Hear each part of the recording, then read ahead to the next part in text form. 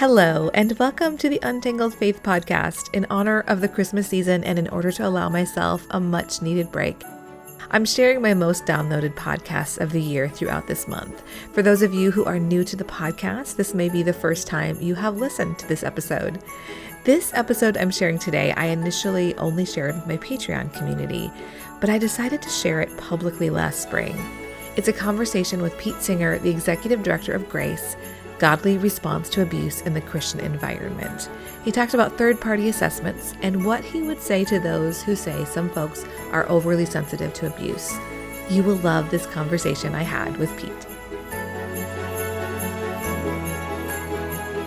What if you were in a position of leadership at your church or organization and someone came to you and said they had been harmed or abused in some way by someone associated with this organization?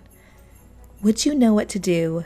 Today, my guest shares from his expertise some things you should do and some things you should definitely not do. I'm Amy Fritz, and you're listening to the Untangled Faith podcast, a podcast for anyone who has found themselves confused or disillusioned with their faith journey. If you want to hold on to your faith while untangling it from all that is not good or true, this is the place for you.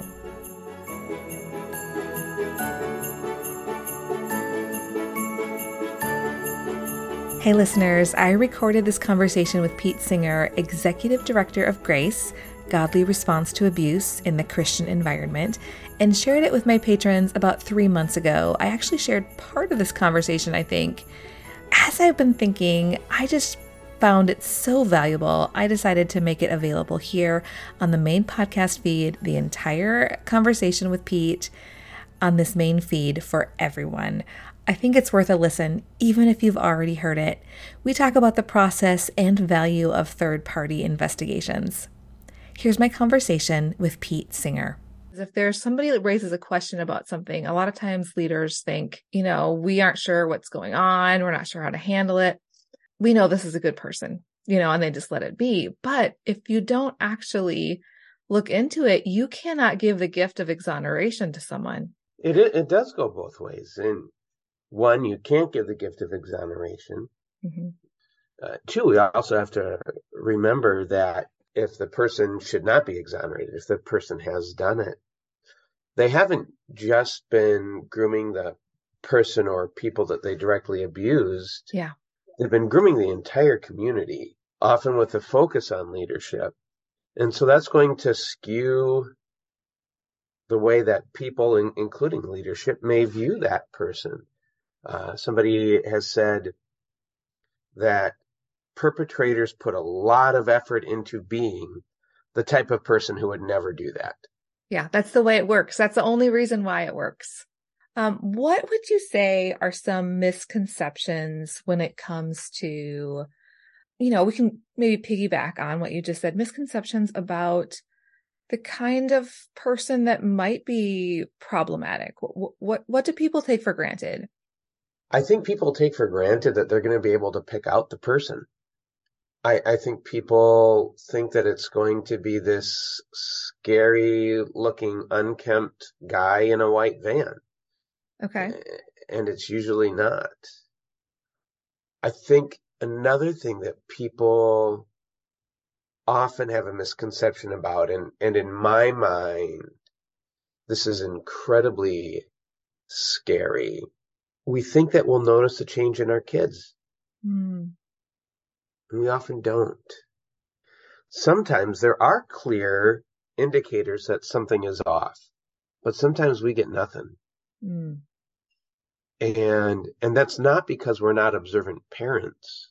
It may be because the child does not yet comprehend what has been done to them. Mm-hmm. It may be because the perpetrator has coached the child or directed the child to behave in a certain way. It may be because the child is doing everything they can to hide it, mm-hmm. and is succeeding because they're ashamed, because they're afraid, because they're confused. And so the misconception that you'll be able to spot the perpetrator, the misconception that you'll be able to spot it if anything's going on, I think these are two of the big misconceptions. Tell me about the organization that says we have some really great leaders and we don't need outside help. I've hired, our elder board is full of business leaders and lawyers. And, if we hear of an allegation that is connected to our church or our organization, we'll be fine. We'll just set up a committee. How would you respond to that? We know how effective church committees can be.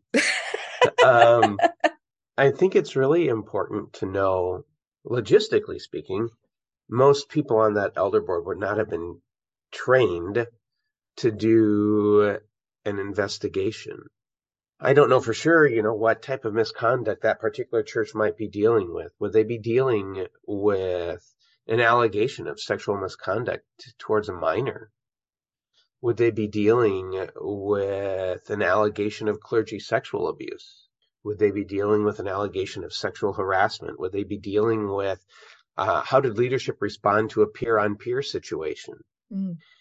What would they be looking at, and what makes them think that they have the training and the experience to understand the dynamics of the theology of power? Yeah. The psychology of power, the ins and outs of child development, of brain development, the neuroscience, the different things that research shows us about both behavior of perpetrators and behavior of people who have been abused, who've been the subject of misconduct. To know that I'm not looking just for one set of behaviors. Yeah. Because there is no one set of behaviors, but to have the knowledge and the expertise to look for something broader, to recognize that it's going to be contextualized, that it's going to be nuanced. Are they going to have a clear understanding of trauma and trauma-informed practice? Mm. Do they even have training and experience on a definition of trauma? Or do they just think that trauma is something that's really, really bad that happens to you? If you think that that's all that trauma is, then you don't understand trauma. Wow. Yeah. It is far, far deeper than that. Yeah. Far more pervasive than that and far more complex than that. Do you see generational issues with this? Sometimes people are like, this is the way Uncle Bob always has been, or people are just super sensitive and easily offended. How would you respond to that pushback? I would say that people today, I think, are more sensitive than they used to be. I had cancer several years ago. I'm more sensitive to any indications of cancer than I used to be. Yeah. That's not because I'm wrong to be more sensitive. It's because now I understand more than I used to. And because I understand more, yes, I am more sensitive about that. So being more sensitive is not necessarily a bad thing. Being more sensitive might actually be a product of having more knowledge. Mm. Being more sensitive might actually be a product of, now that we can talk about this, we realize that it's not. I mean, like in the 1960s, there was actually accepted academic work, including in the fields of mental health, that said maybe 2% of kids at most, 1%, 2% of kids are sexually abused. And it might not be that big of a deal. Mm-hmm. It might not be that harmful. There was accepted academic mental health work saying that in the 1960s. We know a little bit more now than we did then. Yeah. We've realized, oh, wait a minute. It's closer to 20% of kids are sexually assaulted by the time they're 18. Mm. Maybe higher. We realize now, actually, that is a big deal because we kind of did this thing called the ACEs study. Mm. And that let us know this has a big impact on people. Yeah. So we know more, and so we're more sensitive because we know how important it is now. Yeah. So that sensitive person, shouldn't be seen as a problem. They should be seen as a really valuable member. Yeah. I'll give you the names of a few people who were probably oversensitive relative to a lot of the other people in their environment. A guy by the name of Jeremiah, a guy by the name of Isaiah, a guy by the name of Daniel, a guy by the name of Malachi. They're also called prophets. We can't just write off a person who seems oversensitive. They might actually be seeing something we're missing. Mm-hmm. I want to go back to the question of people feeling like they can investigate themselves. What I have seen, and you can tell me if this resonates or it doesn't, is if someone doesn't have, at the very least, a procedure already set in place for how they will handle something, oftentimes I would default to the thing that is easier for me or that costs me the least amount.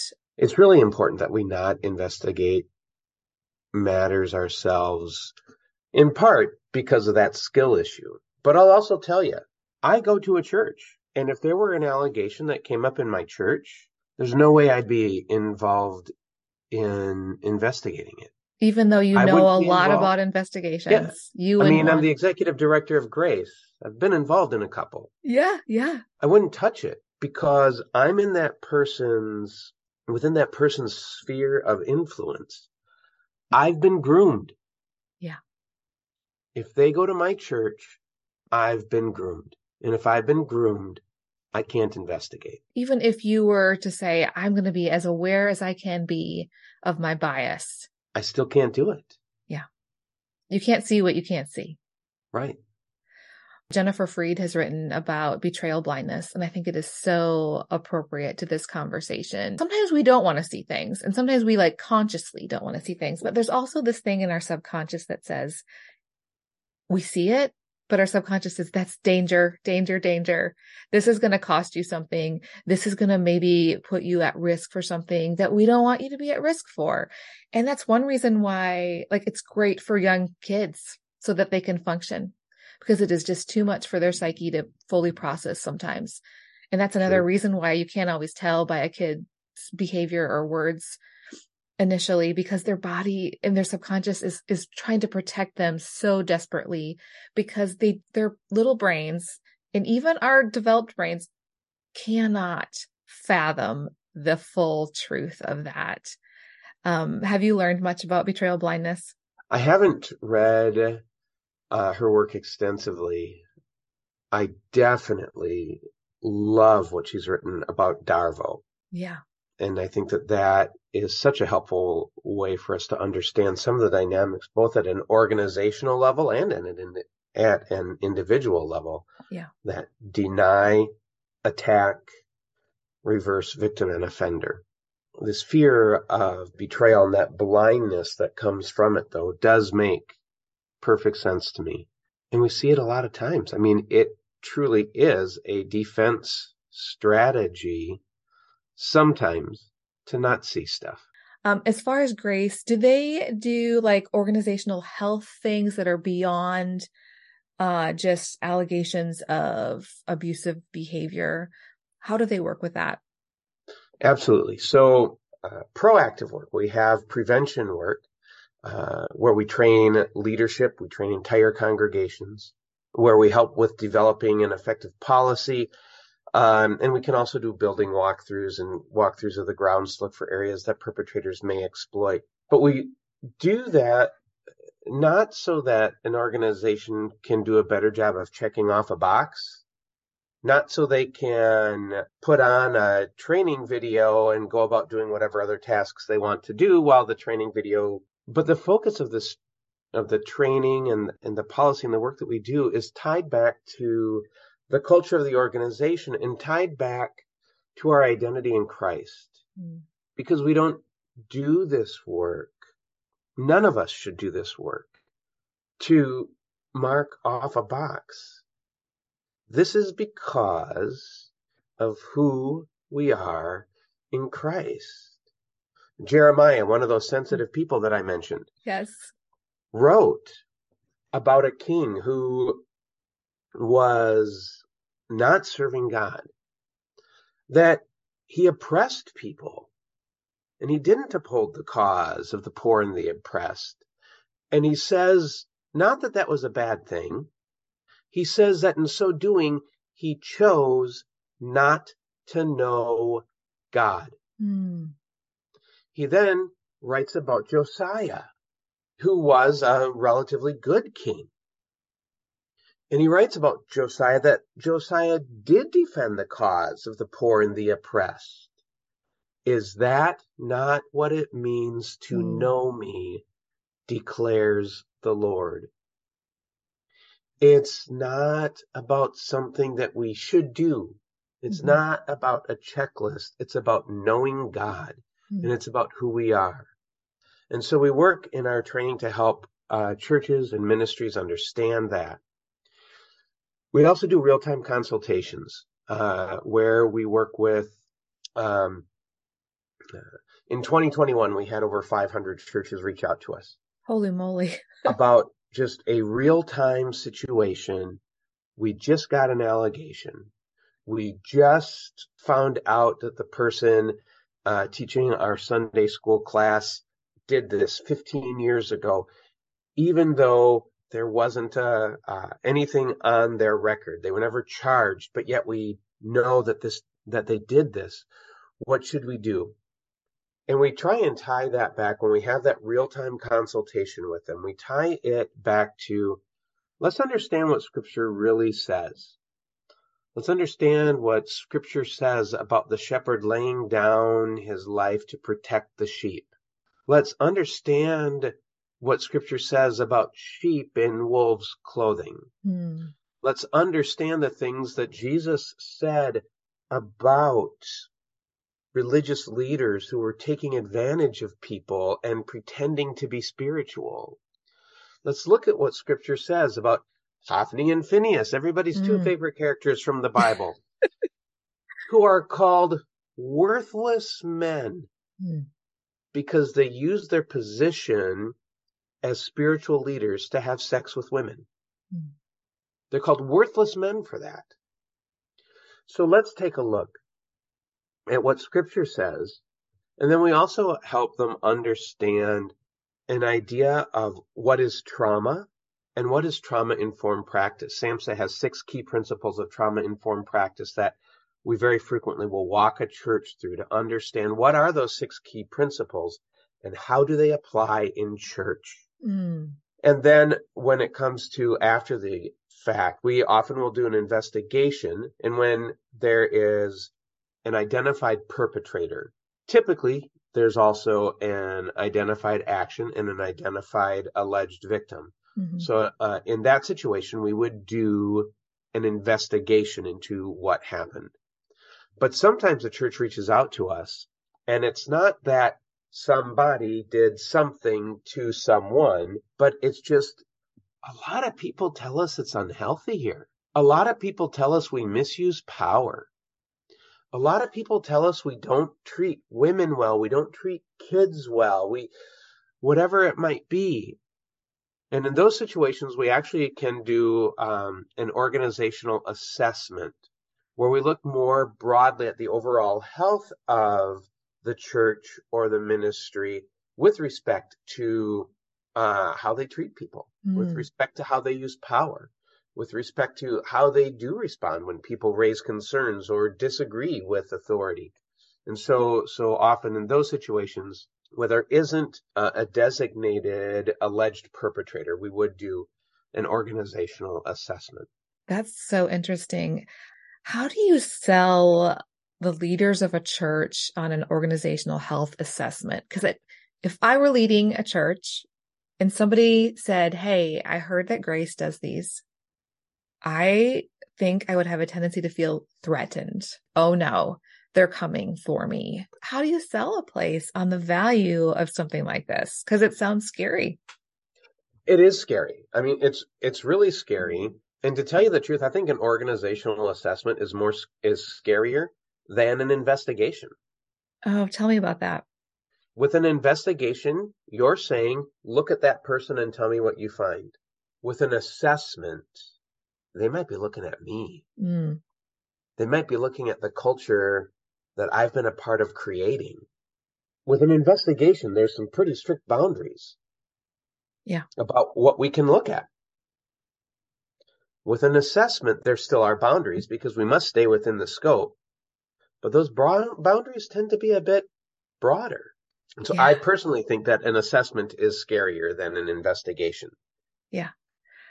But it's not so much selling as much as helping the leadership understand that this truly is about who we are in Christ. Yeah.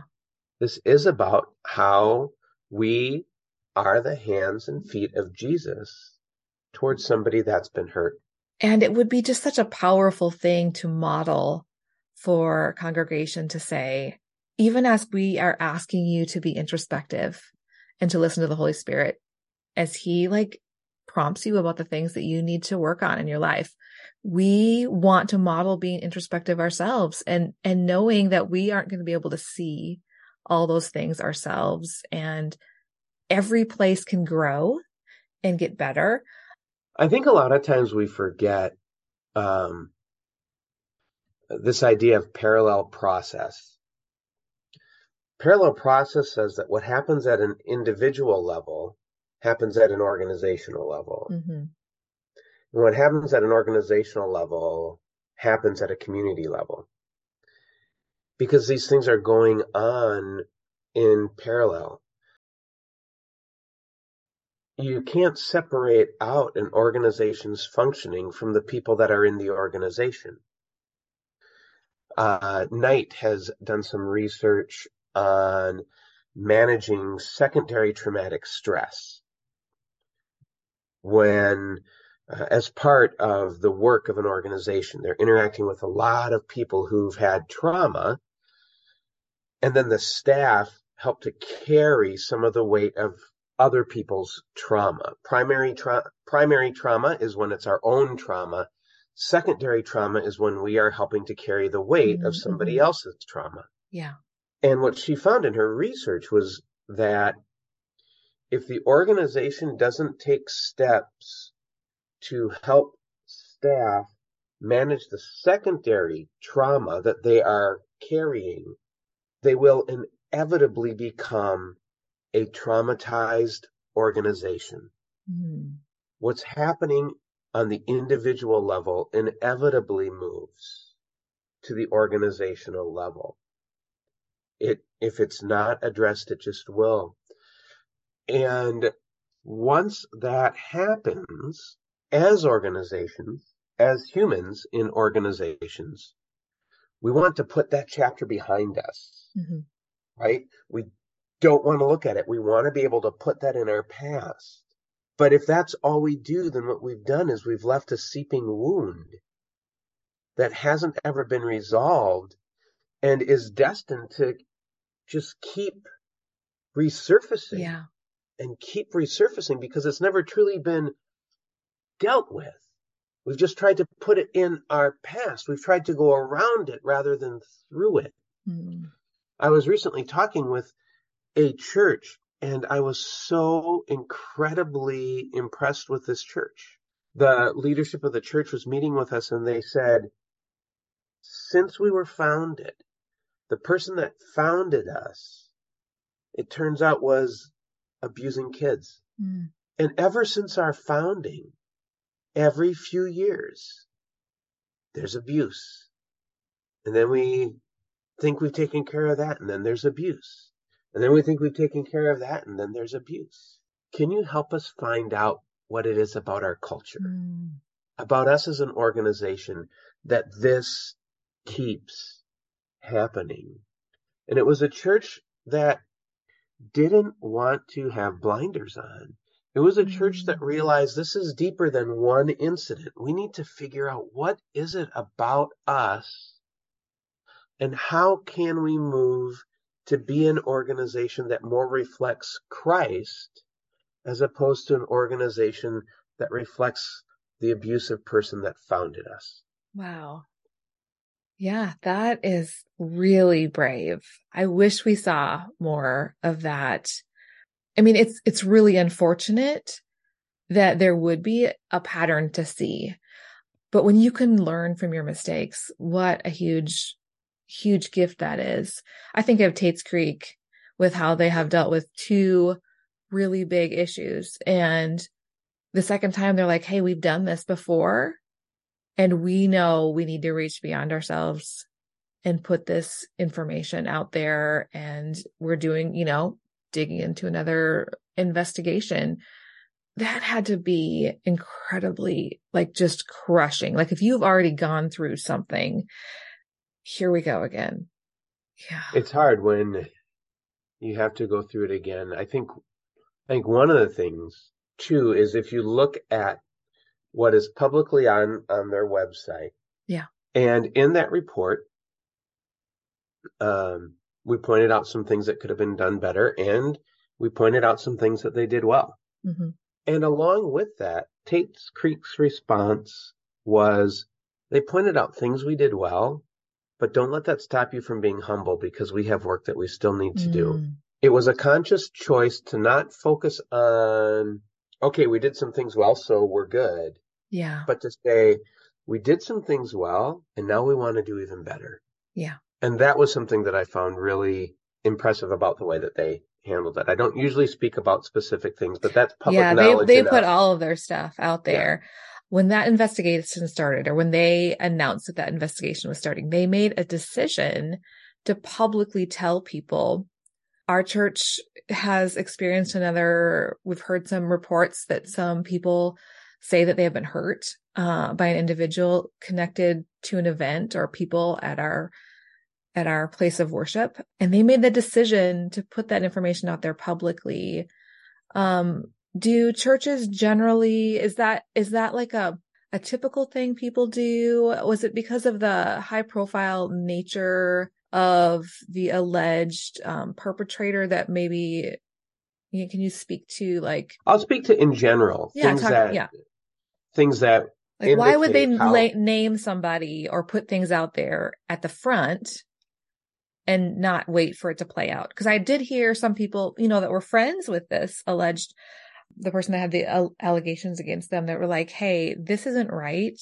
What if it comes back that there's nothing to this? And why are we talking about this? Why is this put out here publicly? Sure. Yeah. I'll speak generally. And one of the things that I'll say right from the get-go is this is why you need to have a good policy, right? If you have a good, strong policy that says, if there's an allegation of sexual misconduct, this is how we will respond, then you are just following your policy. And so that becomes very important, because a lot of times one of the things that I hear people say is, but if you say the person's name, everyone's going to think that they're guilty. And you don't want everyone to assume a person is guilty. Yeah. You want there to be the opportunity for independent investigation of a situation such as that. When it's appropriate, when it is within their purview, we would want that independent investigation to be by the authorities. Yeah. When, for whatever reason, it is not going to be investigated by the authorities, not because people decided not to report it to the authorities, but because the authorities have said that is not something we're going to do, then somebody else looks into it. We want the opportunity for there to be accurate information received. And so if you have a policy that says, if an allegation is made against somebody, we're going to ask them to step away from a position, we're going to temporarily end a contract, whatever it might be, and we're going to announce those actions to the church so that they can be aware of it, then you doing that is not a statement of guilt or innocence, belief or disbelief. You are simply following your policy. And so then you are left with, how widely do we make known an allegation? How widely do we make known findings after an investigation? Couple of things. When you make any type of an announcement, whether it's the initial allegation or the eventual findings, you are super, super focused on protecting possible victims. Yeah. You are not making an announcement that reveals the identity of somebody who does not want their identity revealed. Yeah. You are not making an announcement that provides an inordinate level of detail that could cause an alleged victim's shame or loss of standing in the community. So you're very careful. You're not just broadcasting absolutely everything, because that's going to be more information than is needed. You want to be trustworthy and transparent. Yeah. But you don't need to broadcast every last detail, because that can be harmful, especially to a possible victim. And I would think if you're not done with the investigation, it can also harm the possible outcome of being able to do interviews and get independent information from people. Yeah, it can. Yeah. Generally, the more public exposure that an allegation may have, the more public the announcement. This is totally a generality. Sure. If it's going to be in the newspaper tomorrow anyway, what's the harm in announcing it tonight? You're also looking at what are the safety implications. Are people currently at risk? Because safety is a huge issue. And so we need to be mindful of the potential risk to people. And that comes into our decision of how broadly to make the announcement. Is the person responsible for watching kids, either through a formal position at the church, through a volunteer position at the church, or because they have kids over to their house all the time? Whatever it might be, there are factors like that that you're looking at that may impact safety. You're considering other survivors in the church that maybe weren't a part of this particular allegation, but yet still are going to feel the impact and the weight of this thing as it unfolds. Yeah. If I were at a church and somebody came forward bravely to share something that they had experienced and I didn't have any idea what to do, I would call y'all. I would call Grace.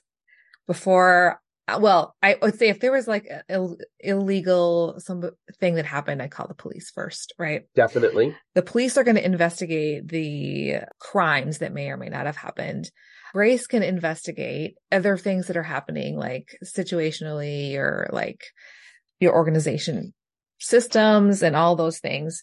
But if someone were to call you, and this is just in general, like upfront and say, like, what do I do? Like, do we tell people right away there was an allegation of something, or do we have a few conversations first? Your thought on that? Too many variables to say for sure. Yeah. It may be that the police actually want you to hold off. Oh, that's a good point. Yeah. Because you don't want to interfere with a police investigation. And so if police or child protection is asking you to hold off, we've had situations where the police have either for example, asked us to hold off on starting an investigation until they felt that they were ready for us to do that, or have asked the church to hold off on an announcement. We definitely do not want to do anything that would interfere with a police investigation. So that may impact the timing of both an announcement and also talking to the alleged perpetrator. There are other factors as well. How immediate is the risk to other people? Is the alleged perpetrator open to talking, or are they having a lot of delays in their availability, and where it seems like, oh, I can't do it next week or the week after, but maybe next month sometime I'm available to talk. I'm traveling for the next 9 months. I know we were scheduled, but I have to cancel. I'm sorry. Yeah. So in general, like if there's going to be something publicly announced, there's been a lot of factors that are weighed. Let's talk about false accusations. How often is that? How do they look different in ways that you can explain? I mean, I don't want you to give away the trade secrets of Grace, being able to differentiate what they're looking at. But what are some things that we can know about that to kind of set our minds at ease? Like, what if I'm like, I'm afraid my kids are going to be like accused of something, like my boys are just good kids. And what if somebody just accuses and then everyone has to just believe that they're bad? Like, explain this to us. It's really hard to navigate that. In part, it's kind of how Grace goes about assessing things, but in part, it's also not wanting to announce the things that we know so that alleged perpetrators might be able to manipulate that. Yeah. But so things that you look at is are there any things that seem to corroborate a person's story, whether it would be an email, whether it would be an apology, things along those lines that may seem to corroborate what a person has said. Probably more important is to recognize what things do not indicate that it's a false report. A delayed disclosure does not indicate it's a false report, because delayed disclosures are the norm. Okay, yeah.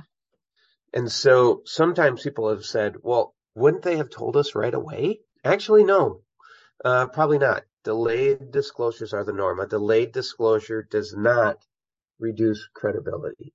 A story that expands a little with time is not in and of itself something that indicates a false report, because often that first disclosure is testing the waters. Often that first disclosure is seeing, can I trust you? I don't know if I can trust you. So I'm going to start by giving you the light version of what happened. And I'm going to see how you respond to the light version before I give you the full version.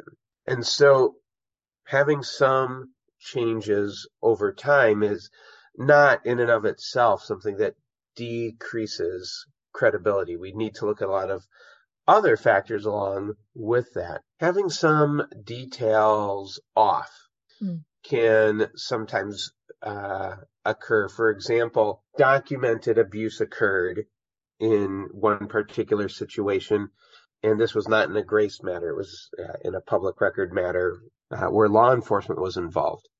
And it's years after the fact, and the victim is saying, I know it happened at this location. And I know it happened when I was this many years old. They proved that the abuse did occur. They know that it occurred. But the mall, or whatever the location was, I think it was a mall, but now I can't remember for certain, where they said that the abuse occurred wasn't built until 2 years after the age that he said it occurred. Okay. And so sometimes the way our minds work and the way that memory functions, we can get some details wrong. And that was actually a fairly major detail. Yeah. So it's not just a minor detail that might be wrong. And it's important to be able to tease through all of that so that a discrepancy is not just, oh, discrepancies don't matter, so we throw them aside. No, absolutely not. But again, that goes to, why do we need somebody who's trained in this work? So that they can determine how much weight to give a discrepancy like that. Yeah. How much weight to give these other factors. How many investigators do you have that work with Grace generally? It varies kind of with the ebb and flow. In general, we have usually about 10 to 15 investigators that are working with Grace. Okay. Right now, at this point, we're doing roughly 15 to 20 investigations a year. One of the changes that we've implemented this year is we've streamlined our process and have a full-time lead investigator now, a lead institutional response specialist, because she may also be doing an assessment, not just an investigation. Okay. And so then she takes point on a lot of these matters, as well as Jim, who's our director of institutional response. And then often that'll be teamed with somebody who is working with us on more of a contract basis. Most of the people that contract with us are like contracting with us on multiple matters. So it's not, hey, let's draw somebody's name out of a hat. Because they've been trained. Yeah, they've been trained. Have the skills that you're looking for. Right. Yeah. We have to believe that we trust them, and we have to believe that their approach is consistent with Grace's approach. They're doing. These are people who are typically, so for the most part, attorneys and former law enforcement are the most common people doing investigations for us. So people who are attorneys, people who were the head of the sex crimes unit in their city, or in their department, people who worked within the sex crimes unit or had other roles. So they are coming in with quite a bit of experience. Sometimes it's somebody who is a theologian, and then a theologian would be paired with a lawyer, or a theologian would be paired with a former law enforcement officer, so that we can bring in. We really want a multidisciplinary team look at this, because the church indeed does want to know how credible is this allegation. Yeah.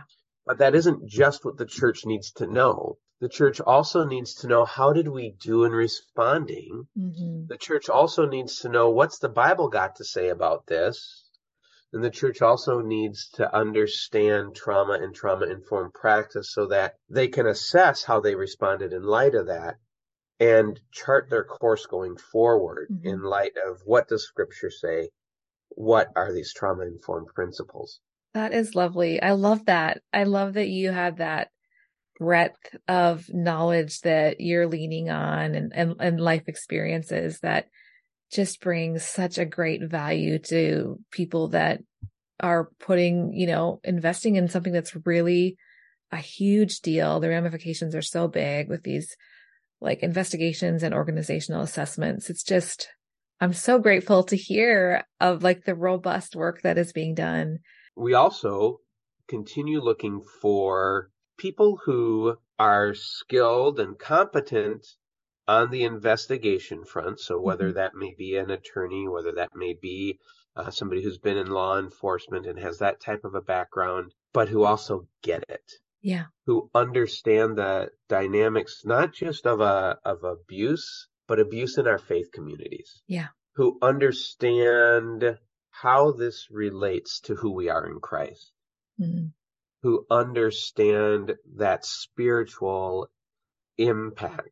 And when we're asking to bring together all those qualifications, the pool of people gets actually pretty small. Yeah. Yeah. And that's on the investigation side, and on the training and prevention side as well. And I want to be clear that, as I'm saying, these are the type of people we need. Yeah. We are preparing. I anticipate that we'll be hiring in 2023, but we are not actively hiring today. Yeah. Those are just some of the qualifications, that you get this, that you understand this. Good ability to write is thrown in there as well. You got to write reports. Oh my goodness. We just recently submitted a report to a church that was over 80 pages. And you have to be able to write the details of what happened, as well as then that analysis of, how does this relate to Scripture? And how does this relate to those 6 principles of trauma-informed practice? So you have to be pretty strongly grounded in them in order to write that report. Well, I have to say, I feel so good about the investment our family has made in supporting Grace. I just feel, it just feels like such a better use of our money right now than capital campaigns and for church buildings. I know there are a lot of people that are listening that, they are generous people. They are in between churches for one reason or another, or they're just feeling sort of like, I don't know if I trust this place or this place, but if you're looking for a place to invest, I would say Grace is a fantastic place, doing great work to just to help the kingdom of God and to show people that they are loved and cared for and seen. And we want our faith communities to be healthy and safe. We want them to get better. We want ourselves to get better. I'm so thankful for your time. Was there anything that you wanted to say that I haven't asked you about? I think one of the things that I want to say is just how much I appreciate the work of everyone that is in this space, the work that you're doing, that you've done in part by helping to raise money for Grace, and definitely appreciate that. But beyond that, the work that you are doing in raising awareness. And in raising awareness, not just raising people's knowledge, but raising their ability to act. Yeah. And as you raise their ability to act, you are raising their ability to be the voices that are needed to create safer churches and safer ministries. So thank you for that. And thank you to, my goodness, all the people at Grace on the board and the staff, Mike, Jim, Zane, Emily, Maureen, Susie, Jackie, Jessa, Kate, all the people at Grace, both as employees and contractors who have done such incredible work. And that would be one thing. People can pray for us. This is heavy work at times. I'm so grateful for this conversation with Pete Singer. I loved hearing more about the value of third-party investigations and some of the factors that play into decisions different organizations make in regard to how much and when they share what is happening with ongoing investigations. You can check out the resources that Grace offers by going to netgrace.org. That's net, N-E-T, netgrace.org. I'll make sure there is a link in the show notes. If you're on social media, I would love to keep this conversation going over on Twitter or Instagram or through the Facebook page. I'm Untangled Faith on Instagram and Facebook, and I'm Faith Untangled on Twitter. The Untangled Faith podcast is hosted and edited by me, Amy Fritz. This podcast is made possible by the support of my Patreon community. A special thanks to producers Michelle Pionic, Phil and Susan Perdue, Pam Forsyth, and Shelley Taylor. Thanks so much for listening. I'll see you next week.